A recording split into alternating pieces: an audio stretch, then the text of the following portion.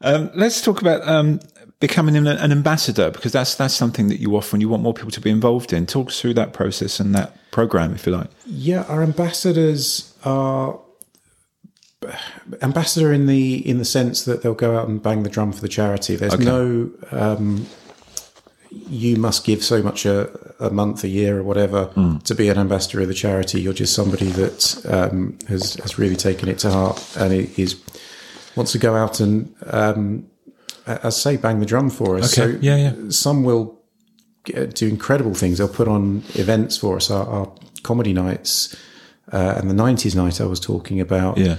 They're organised by one of our ambassadors who's been doing it for years. Derek he brings loads of people along to these events. Yeah. And couldn't champion the cause highly enough. Excellent.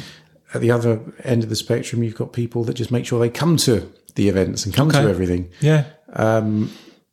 But what an ambassador will do is they'll never miss an opportunity to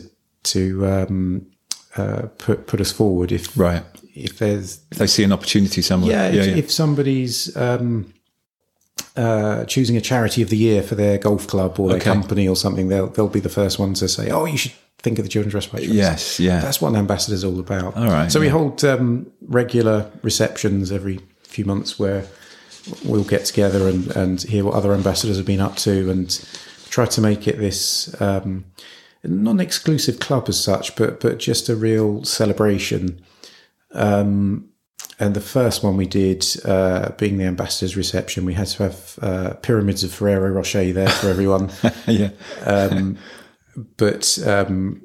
we've tried to keep that sort of slightly, I don't know, not exclusive, but luxurious flavour to it. Yeah. That this is a celebration of what they're all doing, and people love it. They come together and hear about how their efforts have been put together. Yeah.